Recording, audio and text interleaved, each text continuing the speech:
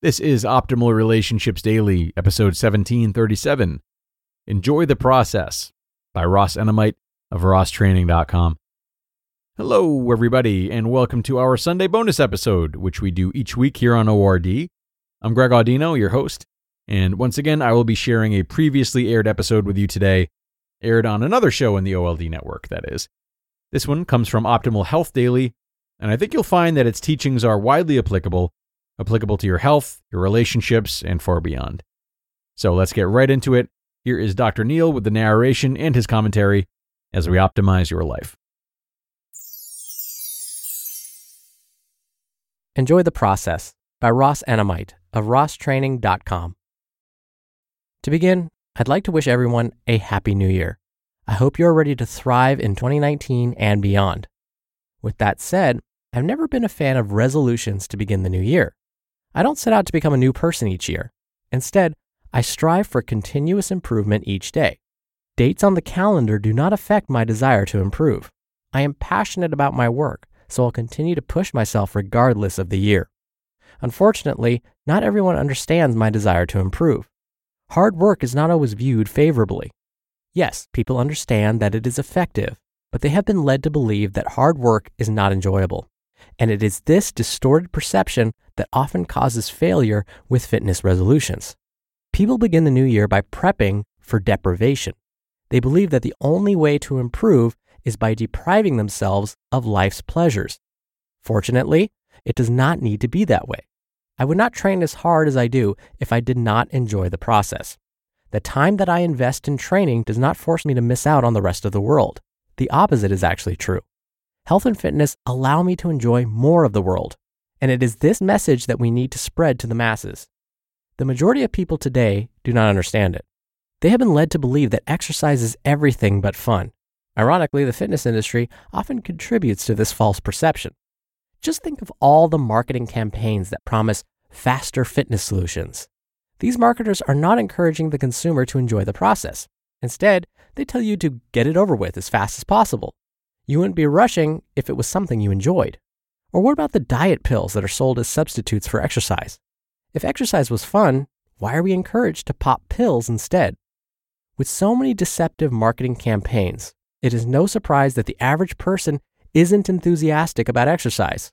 I've even had close friends and family who thought I was crazy for training so hard. They can't comprehend it. Explaining my passion isn't enough to combat the marketing powers that have influenced their thought process.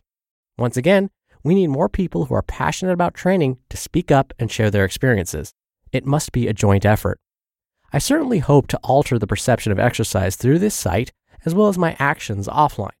I realize, however, that influencing the masses isn't a one-man job. I'm sure I'm not the only one who is questioned about training so hard.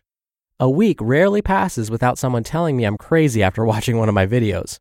Or if they don't call me crazy, they'll comment about how I must train countless hours each day. So I'm either crazy or I have no life. Sorry, but both assumptions are false. For example, I recently posted a picture on Facebook showing myself exercising in 1993, 2003, and 2013. 3 images that cover 20 years of my life. After posting the picture, someone commented with the following, quote, "What's the point of doing so much training to live another 20 years if you spend 30 of them in the gym?" End quote. Well, at least this person didn't call me crazy. He just thinks I'm pissing my life away.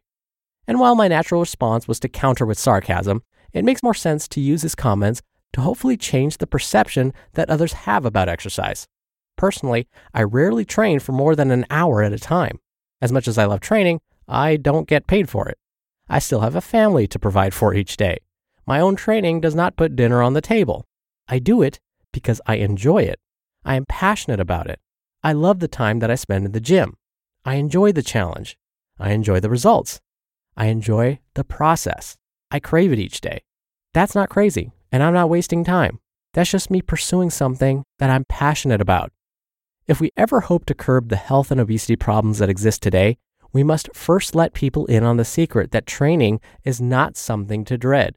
You can actually enjoy it. It all starts by finding something that you are passionate about pursuing. Perhaps it is a challenge, obstacle, or event that will initially pique your interest. Different people have different motivations. That's okay. We don't need to pursue the same goals to understand each other. I don't train hard to live a longer life. If I do, so be it. I'm more concerned about living life to the fullest. For me, that means making the most of each day. Challenging myself physically and mentally is part of the process. I wouldn't have it any other way. I hope to train every day until my last. As a result, I don't need annual resolutions. I'm too busy trying to better myself every Monday through Sunday. You just listened to the post titled, Enjoy the Process by Ross Enamait of rosstraining.com. Dr. Neil again here for my commentary. So far this week, if you listened to yesterday's episode, that's episode 651, you may notice a theme. We're talking about the new year. We're talking about making fitness maybe sort of slightly enjoyable so that you stay with it, that you're consistent with it. Now, a lot of this might involve what we call reframing the whole experience. Instead of viewing exercise or going to the gym as something that's supposed to be painful and done as quickly as possible so you can get in and get out, maybe we think about it instead as something that we actually enjoy. Now, don't get me wrong. You may not actually enjoy it at the moment you're lifting that last weight or running that last quarter mile when you're ready to just pass out or drop the weight. That's okay, but what you'll feel afterwards for sure will be enjoyment. When you start seeing those results, when you feel that rush of endorphins light up your brain afterwards, that's when you might feel like you sort of enjoy it. But if truly every minute you spend exercising or in the gym is painful, then maybe we need to rethink what you're doing. Because truly, if we don't enjoy the process or even find little moments during our workouts where we enjoy the process, then it will be harder to stick to it.